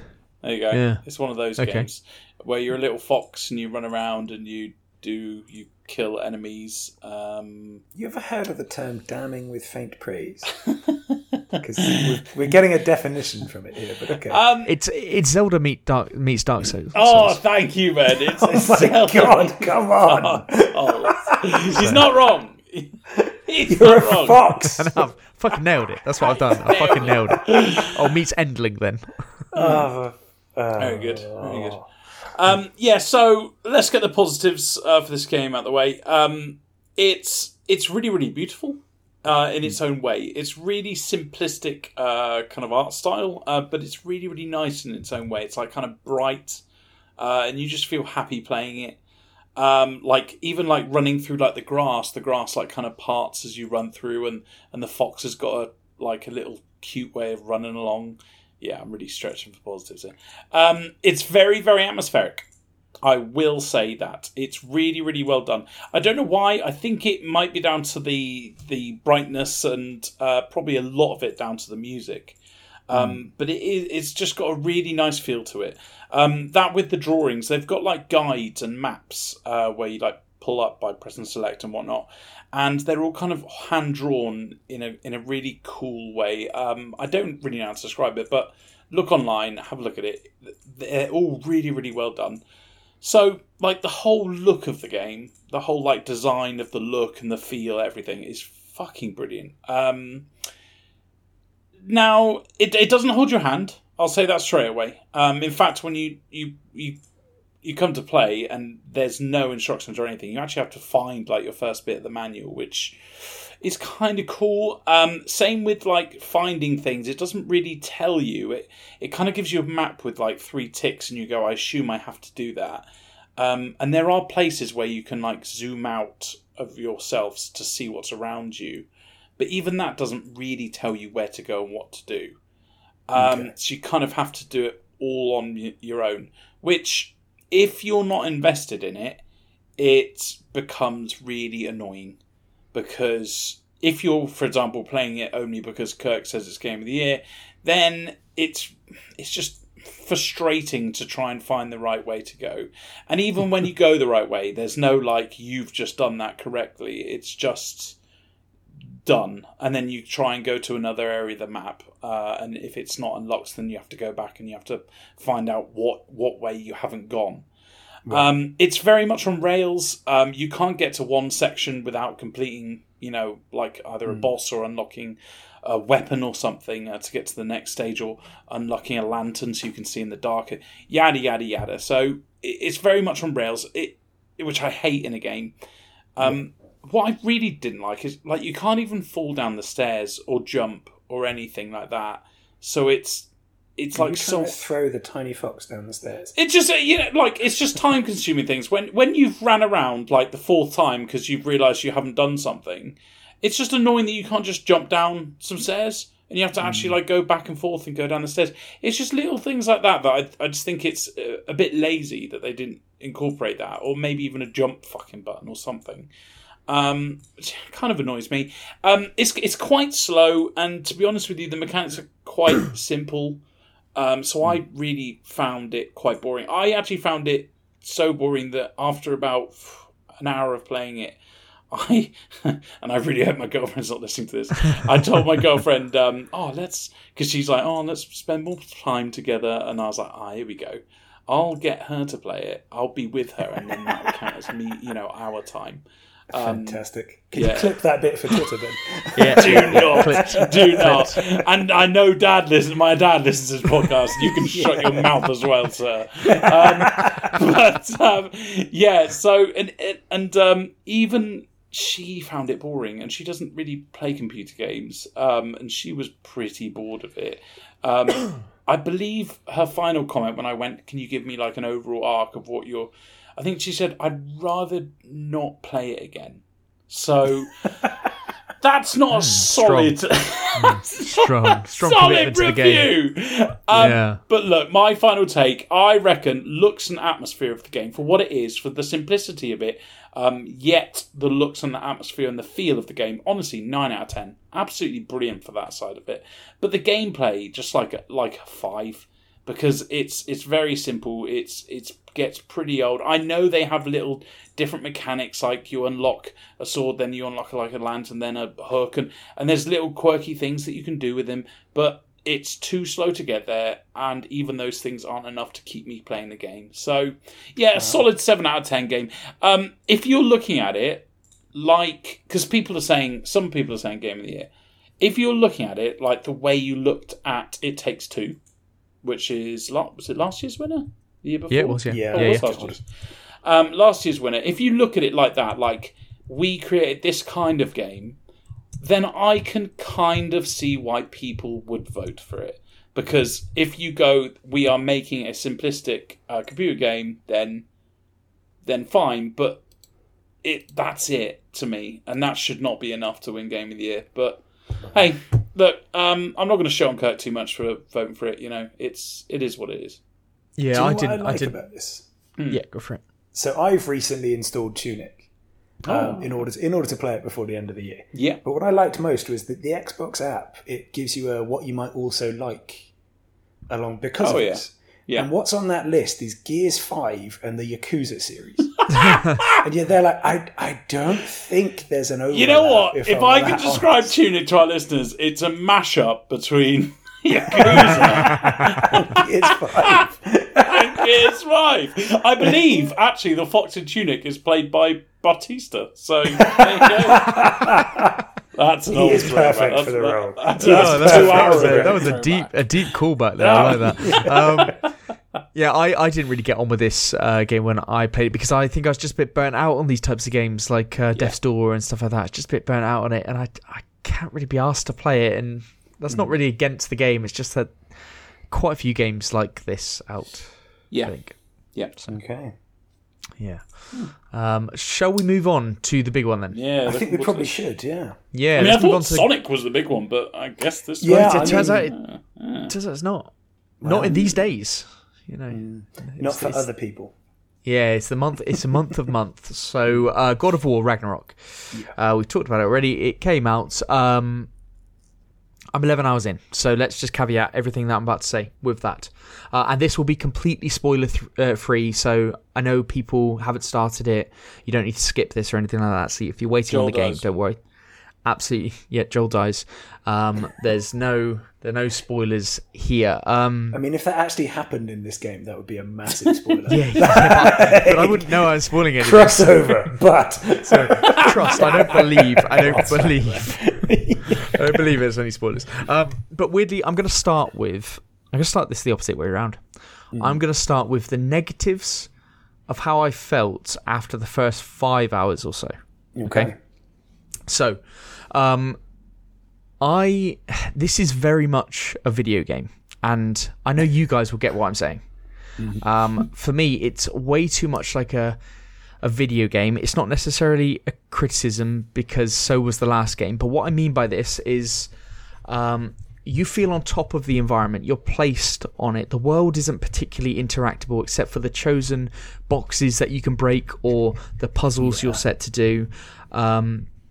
Like, you don't even seem to leave footsteps in the snow. You swing your weapon at a wall and your weapon kind of just swings through it. A small thing to climb? Nah, not a chance. Not a chance. No way, buddy. Not if it's not on the set path. If it's on your set path, absolutely fine. Absolutely fine. If there's a marker on that wall, yeah, climb that, buddy. Climb that. If there's that small thing over there you want to get, not a chance.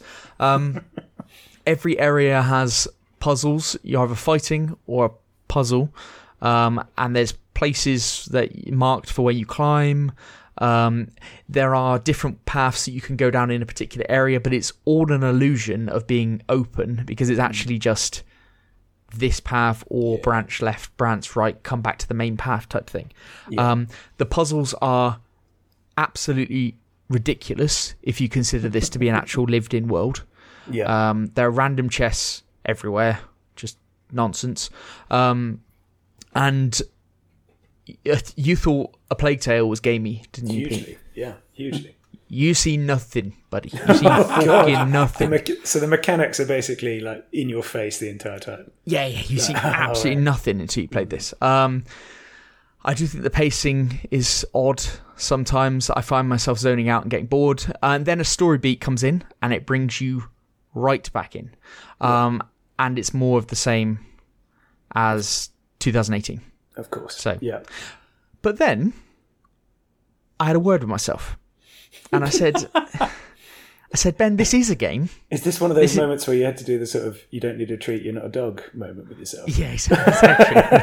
Okay. That's when I have a word with myself and I say things like that. Yeah.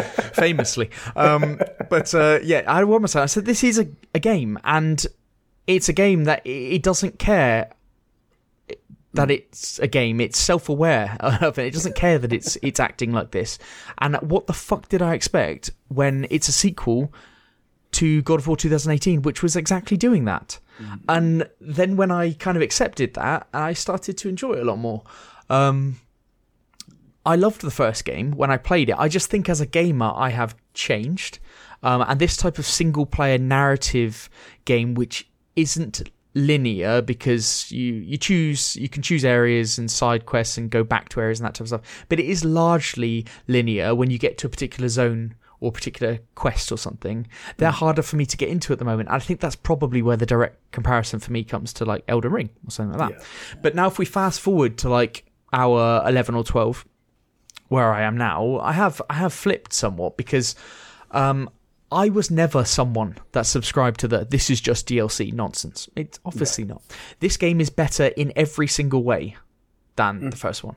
And bear in mind that I did love the first one when I played it. And there are genuine side quests with stories that take you serious time, and you genuinely feel rewarded at the end of it. And they seem to have streamlined all the upgrades and everything, and it's good. It absolutely does something different to the first game as well. No spoilers or anything like that. So it does evolve. That very much does happen. However, people may shout at this, but I don't think it's a bad thing. I don't think it's too different to the first game. I think it does feel to me like a continuation. Now, someone else I know has been playing it as well, and they're pretty much at the exact same place that I am discussing with them earlier.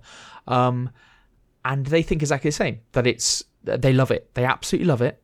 Don't get me wrong, but they do think it's like the first one, just, carried on. Yeah. Now, but speaking to a friend of the show, Donnie, he thinks differently, and he absolutely loves it. So, and thinks it has kind of developed quite a bit. So I think that is up to interpretation, or it maybe develops a lot more past where I am. So, like I said, I'm 11 hours in. Yeah. And also maybe I don't remember the limitations of the first game properly. Yeah. So that could be something. But the narrative to this game. Quickly stop you there. Do you think maybe being on this podcast, playing loads of different games that you normally wouldn't touch, and hearing mine and Pete's opinion on linear games all the time, probably has made you actually go from, the first one was fantastic and I really enjoyed it, to actually I deserve more when I'm paying a lot of money for a game. 100%. I've changed in that regard, and I've become a lot more, I think, mature, analytical towards it. No, not so mature, but just viewing mature things in a slightly different light. Something that I just accept. But naturally now it's like, oh no, but I actually like it when it does this or when it doesn't do that. And even without me and your opinion, Eddie, I think because you're on a podcast, we're getting very meta here, breaking the fourth wall. Yes. Because you're doing that, you're more critical, you're more analytical, as you said, Ben, about the game. So absolutely, your suspension of disbelief is so much less, which in narrative is so important. And I think when I came into this and I started playing it, I was immediately going, okay, like, and trying to almost look at it a little bit, when actually stepping back and just accepting the game for what it is and just go, let's just turn off and just play this. Yeah. That would have a different response. And sometimes you do get that because, as I said, the narrative, when you actually just let yourself be taken by that, it's fantastic. Like, it is fantastic. The characters from before are more interesting than they were. The new characters have a lot of depth. The story beats, the set pieces, they're just fantastic. And it just, as soon as, like, now I find myself, like, maybe going for a slower bit or something like that, it just grabs you right back in. It's brilliant, and it's what holds it all together, because for me, the general gameplay loop of God of War with the combat and the puzzles and stuff, that probably wouldn't be enough to hold me. But my God, you put that story writing on, and it is so good, like and the way it's presented. To the gameplay itself, I mean, anyone who's played the first one, and those don't know, the combat is interesting. It's good, and I think it is better, and it's more varied from the outset. And you have both weapons, which you took ages to get the Chaos Blades in the last one. So you have both weapons from the outset. I got a little bit bored, I think, in the first game towards the end with the combat. That's why after I completed it, I did a little bit more, and then I didn't really do much more. There is a lot more going on here, and the upgrading of armors, weapons, skills seems to pack more punch, I think, in this one. The loop of the enemies and stuff isn't irritating. The enemies themselves, the variety is great. It's not as bad as Spider-Man. Like, you go to a new area, 25 people, fight, kill, move on. Like, Spider-Man has that real rinse repeat feel. God of War doesn't have that. Like, it is constantly taking you to a new place or new enemies and stuff like that, except for they've got these annoying lizard things everywhere, and whoever the fuck thought that was a good idea, nonsense. Absolute nonsense. But apart from that one enemy type, it's you can't really fault them on that. And I'm sure you've all seen what it looks like. Yeah, of course. It looks fantastic. I know we did our feature last week on graphics. This game looks great, and the PS4, from what I can see, does not hold this back one fucking bit. The graphics and the polish on this game, absolutely outstanding. It is Sony quality through and through. It's absolutely wonderful to look at, and it just seems that Sony released these games on day one, like, not with a big patch or anything. They just work, and they work so fucking well. Where are the bugs in this game? Like, it's just out the box fantastic. I would say that when I'm in the world and that kind of like, that the world is, I feel like I can't really interact with anything that it doesn't want me to actually interact with, kind of thing.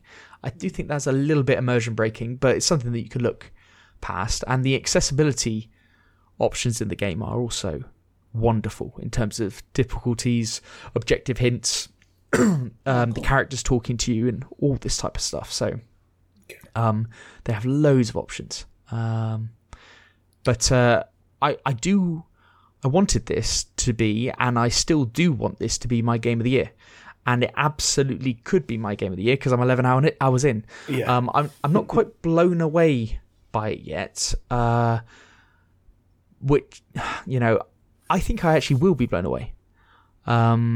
Firstly, I was like, okay, after the first 5 hours it will open up, and it did a little bit, and I was like, okay, this is a little bit better. And then by hour 10 I was like, okay, this hasn't blown me away yet. Is it going to do it soon?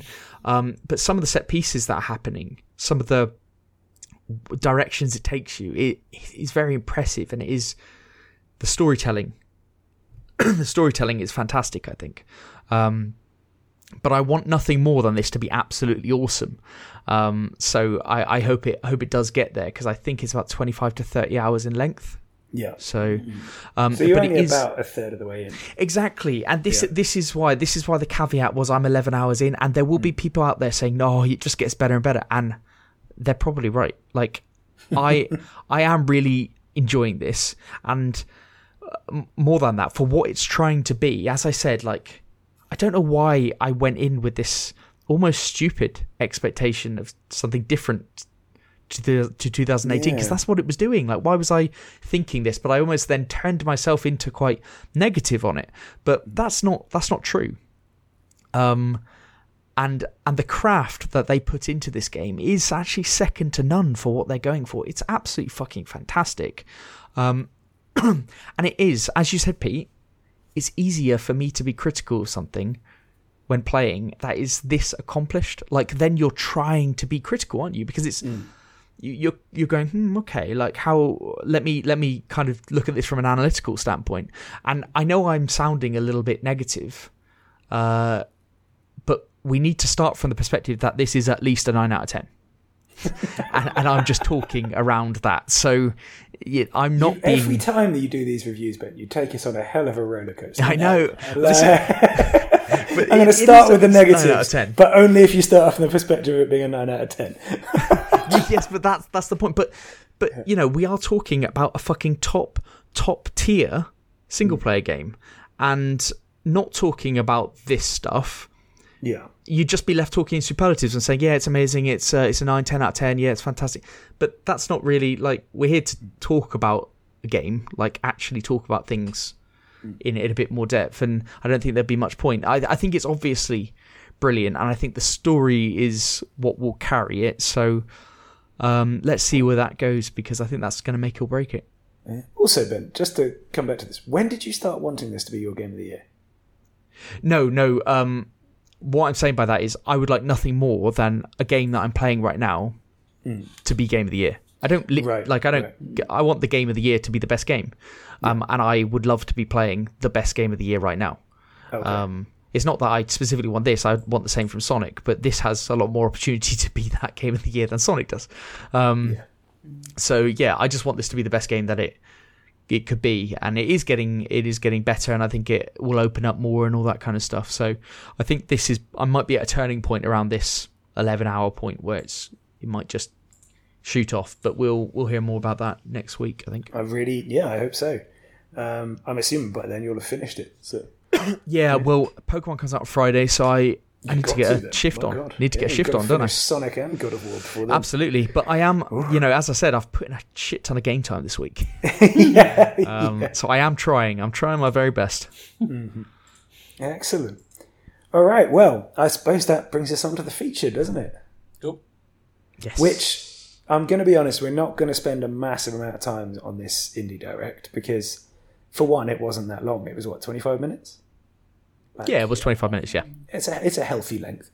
But also, just because, I mean, I don't know about you guys, but I didn't think it was the best of them. Yeah, it's funny because the Nintendo Directs are the ones that I always think I'm going to hate, but I've always loved them in the past. How many times have you guys gone, oh, sorry, Eddie, do you mind watching it? And I've gone, I've actually loved it. I think it's pretty... Yeah, this one is different. It's got a little bit. It's not terrible, but it's also not one of the top tier ones. Yeah. Well, let's start it off with. I mean, the first game out the gate was Vember, and then we had Goodbye World to follow it, and Have a Nice Death. So let's start with Vember, shall we? Let's start with a narrative cooking game. You said it all in that. Say no more. Say no more, say less, say less. The only positive is when they were talking about the game, there was a really cute cat there. Yeah, that was a running theme through this direct. There was an even cuter one later. Oh my god. On that one, Pete, we have got written narrative cooking game about an immigrant Indian mother and her family coming to Canada in the 80s.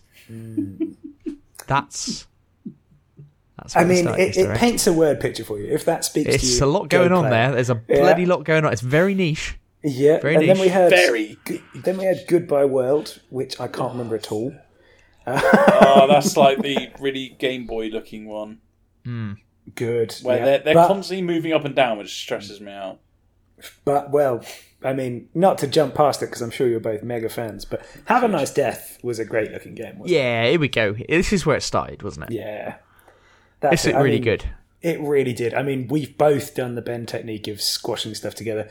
You put Hollow Knight and Dead Cells mixed. I put Reminded Me of Ori and Hades mixed. Yeah. I think both of those are pretty legitimate ways to put it. It looks like a really good, funny action roguelike. Yeah. I think that's going to be a fun game. Yes, I think it looks excellent. I think you two will love that, yeah. Mm-hmm. And it's a March release next year, so not too long to wait, which is fantastic. My God, we're almost in 2023. Yeah. Then we had, I'm going to go with AKA, but it could easily be Aka. Oh, it's got to be Aka, isn't it? I think it is Aka. Yeah. Fine. I think they said Aka. I think they said in Aka. Right, okay. Fair enough. You can tell I skipped over this one. It's not my type of thing. I mean, have you put down Cozy, Ben? Yeah, so I put Cozy. I've never heard that before. We've talked about Cozy game. You've said that before, Eddie. No, I've never said Cozy. I think there's other words to use. Game. It's not Cozy. Oh, it's a Cozy game. Nah, it's a Cozy game. Everyone knows what I mean when I say Cozy. Yeah, you know what? I know exactly what you mean by it. Yeah, but so it's ridiculous it's a small, that you said it. What we've written, small open world, narrative, survival-ish. Yeah. And I've also put, frame rate looks horrible. Yes, that's the bit I actually remember about this. But the reason it's quite good. There's crafting. There's the run around. It's really cute. Looks like the fox from Tunic. Looks cozy, doesn't it? Quite cozy. Looks very cozy, actually.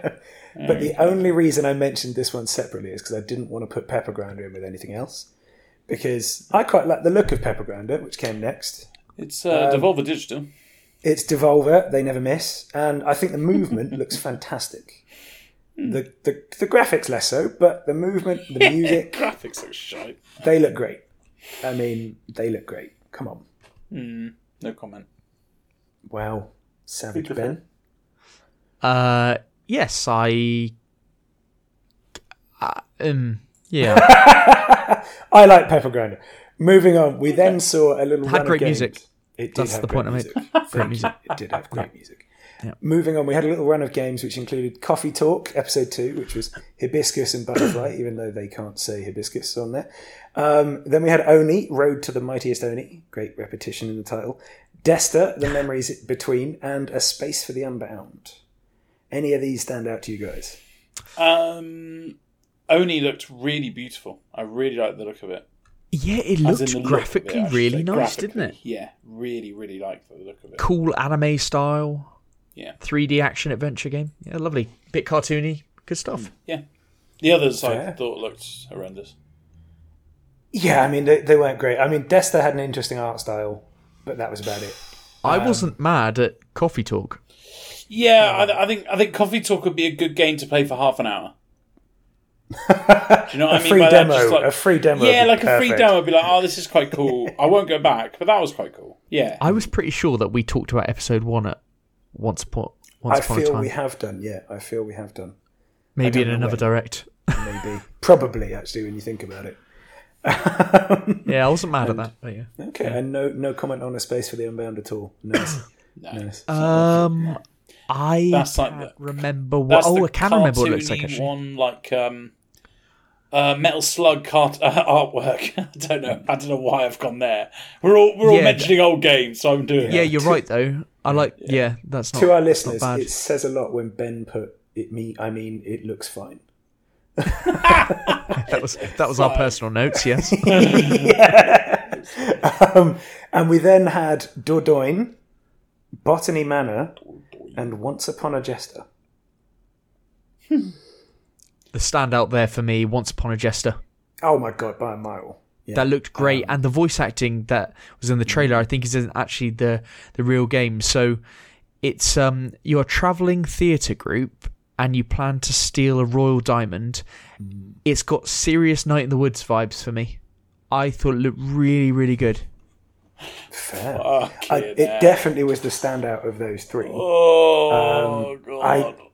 It's one of those games I know I'm never going to play. But I can kind of appreciate what they're doing. Fair enough, yeah. I might. That was really good. I'm going to agree with you that it's the standout because Dordogne looked boring as shit and Botany Manor looks like it should never have been made in the first place. But no, I think Once Upon a Jester looks fucking horrendous. I can't even remember what Dordogne was. Dordogne when you're the little girl and you're running around like collecting stuff. This is the one that had like the combination of anime and watercolour stuff going on. Set in southern France. Because my only comment on that was good luck with that frame rate.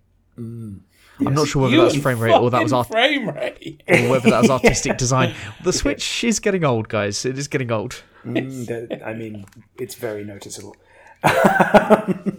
And then we had the art style of Once Upon a Jester. You don't need a fucking frame rate for that. Jesus Christ. It's wonderful, yeah. You could I make agree that with you, in Eddie. A fucking magazine. You could. I agree. It looks fantastic. Christ, you're so absolutely right. bad. Yeah, you're right. Is one of her characters a sock? Yeah, it is, isn't it? Yes, I think one of them is. Yeah, because his name was Sock, wasn't it? Oh, dear God, it's good stuff. It's okay, but you can move us on now. Christ, please. Yes, then we had Rogue Legacy 2, which was a drop, wasn't it? It was, same day. Yeah. Blanc and WrestleQuest. Oh no, WrestleQuest was one of the ones that got shortened. So let's look at Rogue Legacy 2 and Blanc to begin with. Any thoughts?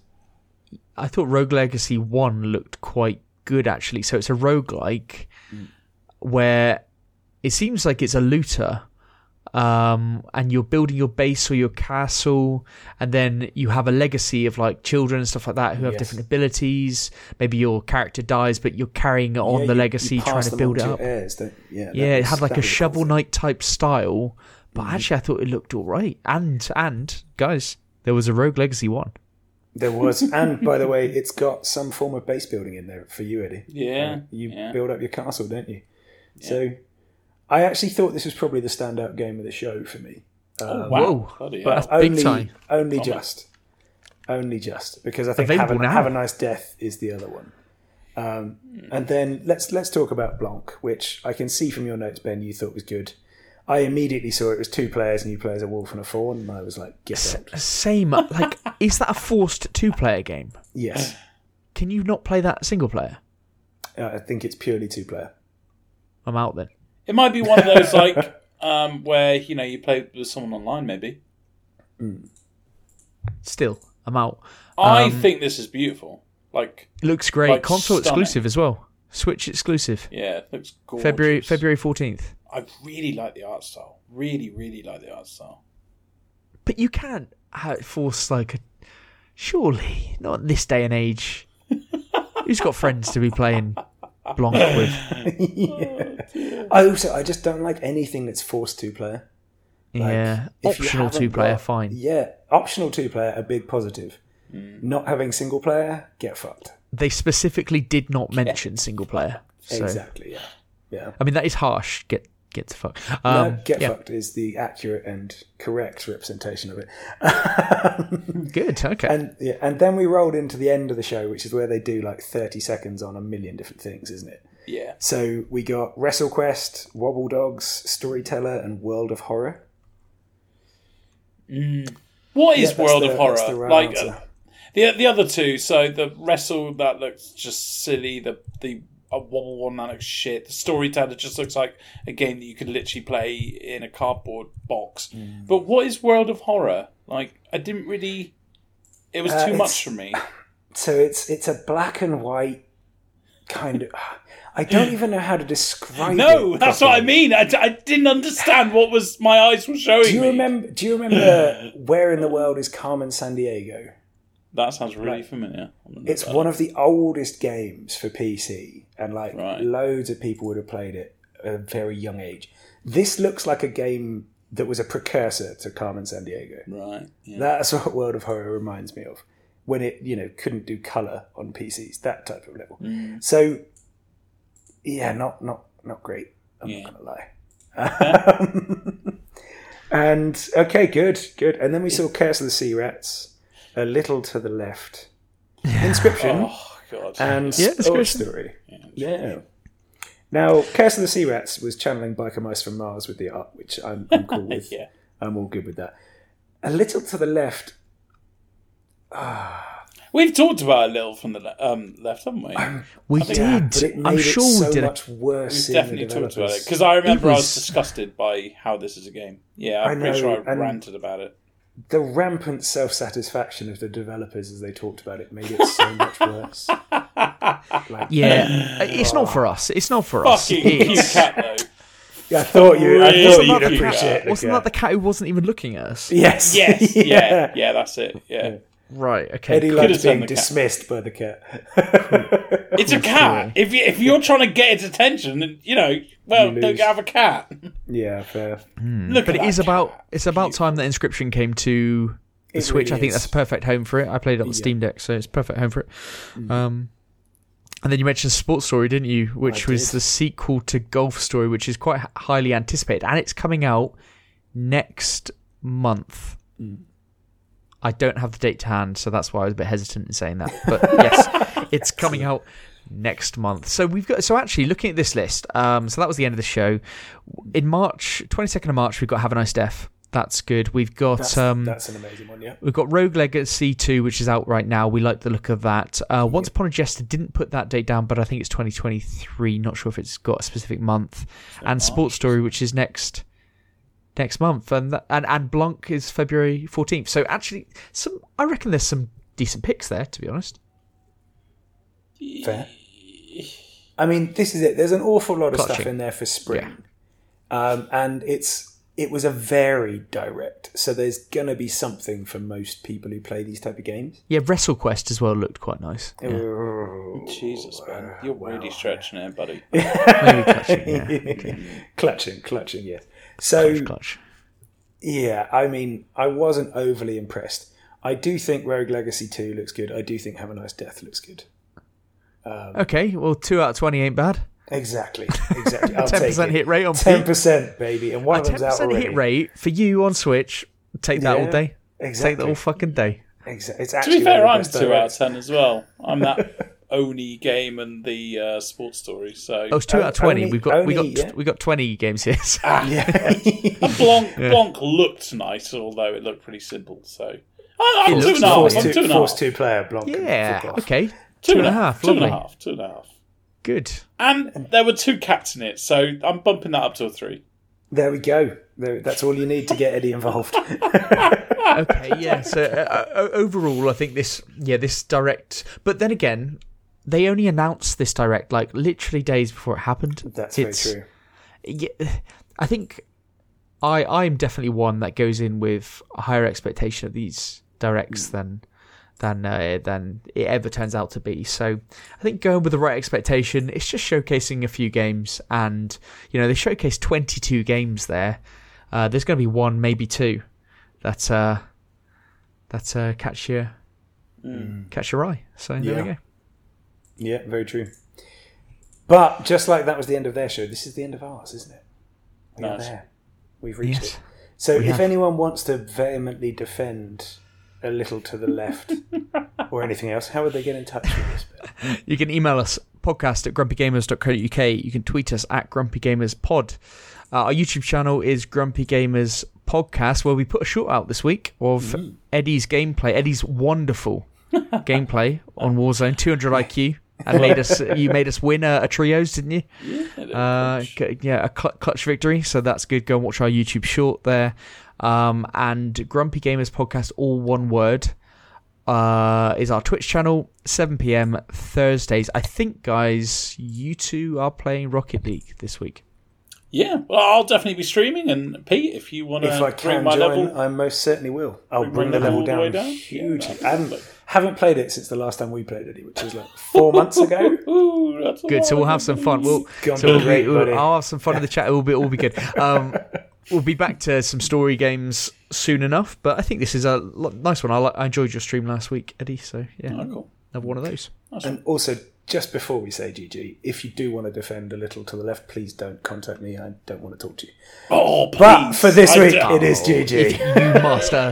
You must contact it anyway. GG. GG.